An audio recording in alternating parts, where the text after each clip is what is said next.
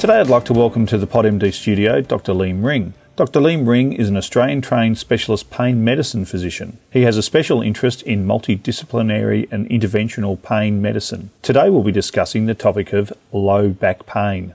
We do hope you enjoy this podcast, but please remember that the advice here is of a general nature and is not intended as specific advice about a given patient. The views and opinions expressed in this podcast are those of the doctor, not PodMD. If you do have a patient on whom you require specific advice, then please seek advice from a colleague with appropriate expertise in that area. Liam, thanks for talking with us on PodMD today. Thanks for having me. The topic of today's discussion is low back pain. Can you describe for our listeners what low back pain is? Well, I guess most practitioners would be quite familiar with low back pain. I guess the better way I would describe it is lumbar-spinal pain. I mean, basically it's pain of a persistent nature anywhere in the lumbar spine or felt by the patient coming from the lumbar spine going into any part of their lower body, but also in some instances, I guess, can also refer up their spine. So how would a patient with acute low back pain typically present? Well, I guess they'd generally be describing pain that's been disabling them or irritating them in some way for a protracted period of time. Generally, it's associated with a lot of frustration and distress. And what are the risks of the condition? I mean, the primary risk for any practitioner is to make sure that we rule out red flag pathology. It's important to note that the incidence of that is very, very low. We're talking less than or approximately 1%. And it's important, any person with a new presentation of lumbar spinal pain, we need to rule those things out. The main causes or red pathology that we need to be ruling out is cancer, fractures, neural compression, or some type of inflammatory disorder. And there's certain historical features that should tweak our interests. So if someone has a history of malignancy and presents with new back pain, that's certainly something we'd have a low threshold for.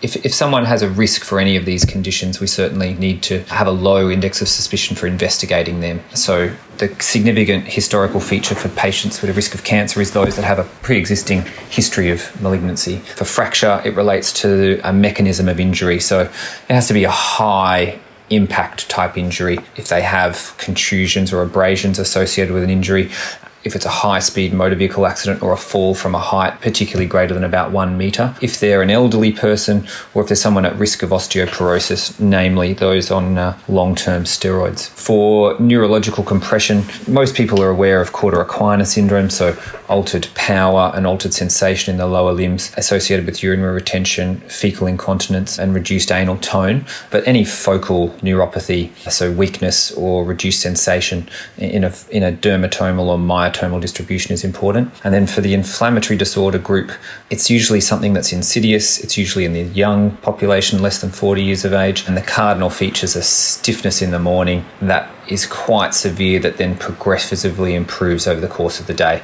associated with lots of other constitutional symptoms like malaise, fatigue, things like that. And can you tell us, what are the management options? From my perspective, management encompasses, first of all, assessing whether or not it is a spinal and referred pain, radicular pain, or red flag pain associated with red flag conditions. Red flag conditions, well, there's good surgical treatments, disease-modifying agents, or medications for, antibiotics or, surgery to decompress spines. So you really need to get them to the relevant specialists, and they can be cured. For radicular pain, spinal pain, and referred pain, treatments could be better, or management options could be better sort of encompassed under the umbrella of, first of all, education and setting realistic expectations and reassurance broadly. Then it would be physical strategies, psychological strategies, of which there's a hell of a lot of overlap, and then interventional options, medications kind of being last.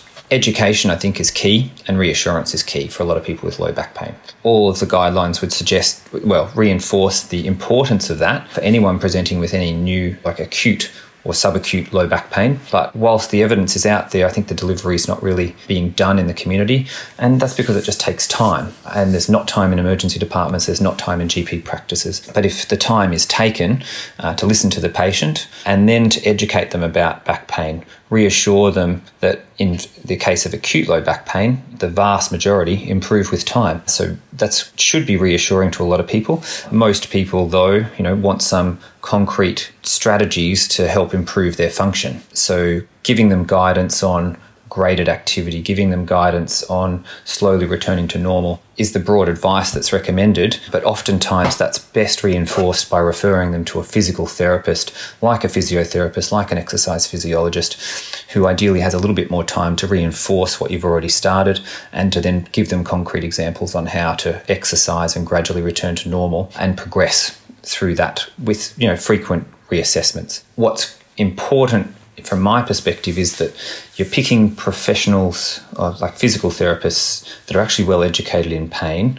that can not just give a patient guidance on exercise, but also give them some education around pain.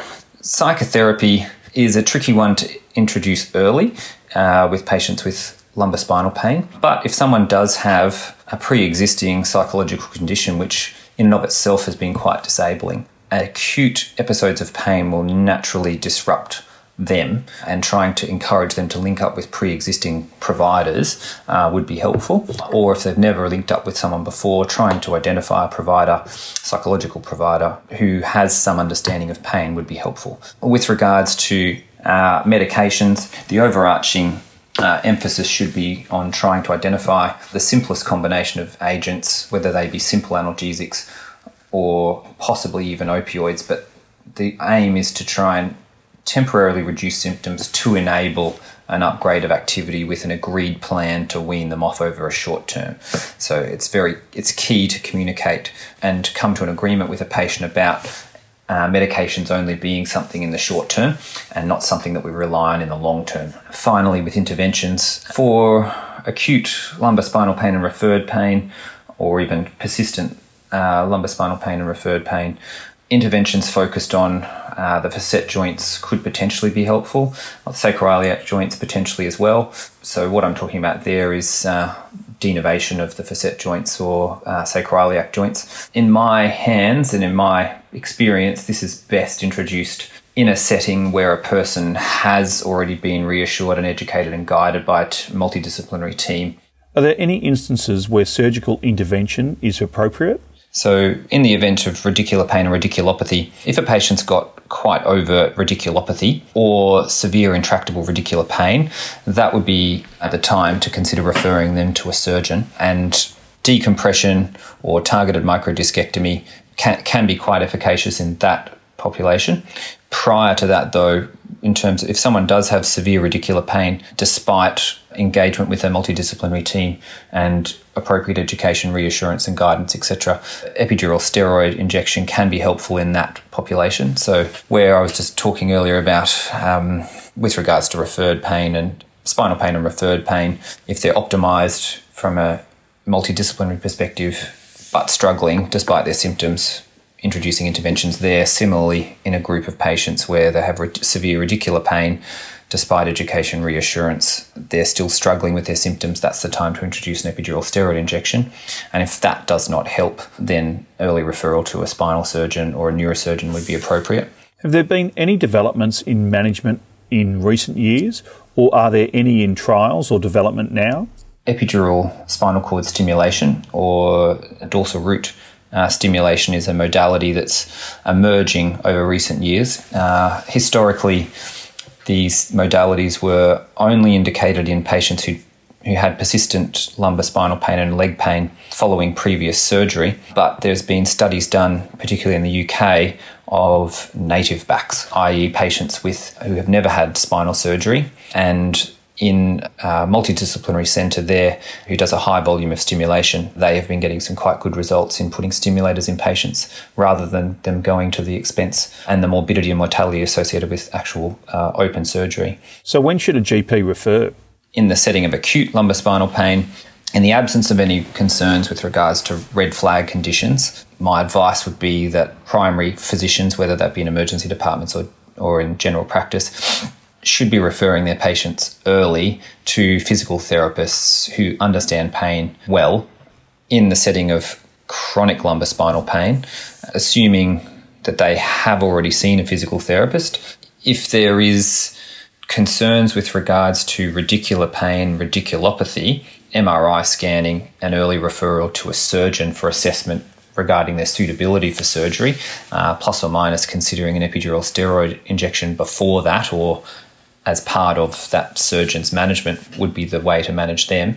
And for lumbar spinal pain and locally referred pain, if they've been adequately educated, spent time with a physical therapist but still struggling, I would suggest early referral to a local pain specialist. And what role does the GP play in the management of the condition?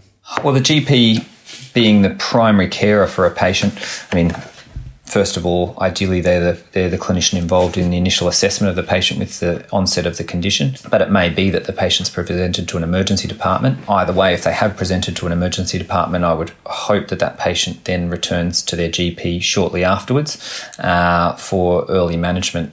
Early on, the GP ideally could be the coordinator of a multidisciplinary team around that patient. Liam, thank you for your time here today in the PodMD studio. To sum up for us, could you please identify the 3 key take-home messages from today's podcast on low back pain? We all understand the importance of ruling out red flag conditions, and that should be done initially. So that'll be the first take-home message, because it's inherent on all of us. Whilst it's infrequent, we need to rule that out. If someone doesn't have risk factors for red flag conditions, the second take-home message from my perspective would be to emphasise the importance of education and reassurance, understanding that takes time, but it's very important. Time well spent early on. The third message would relate to emphasis of management towards self-management strategies rather than medication interventions. Historically, medication interventions have been the focus early on, but I would be encouraging clinicians to try and emphasise self-management strategies guided by appropriately trained allied health professionals with reinforcement and support by medical professionals. Thanks again for your time and the insights you've provided. Thanks for having me.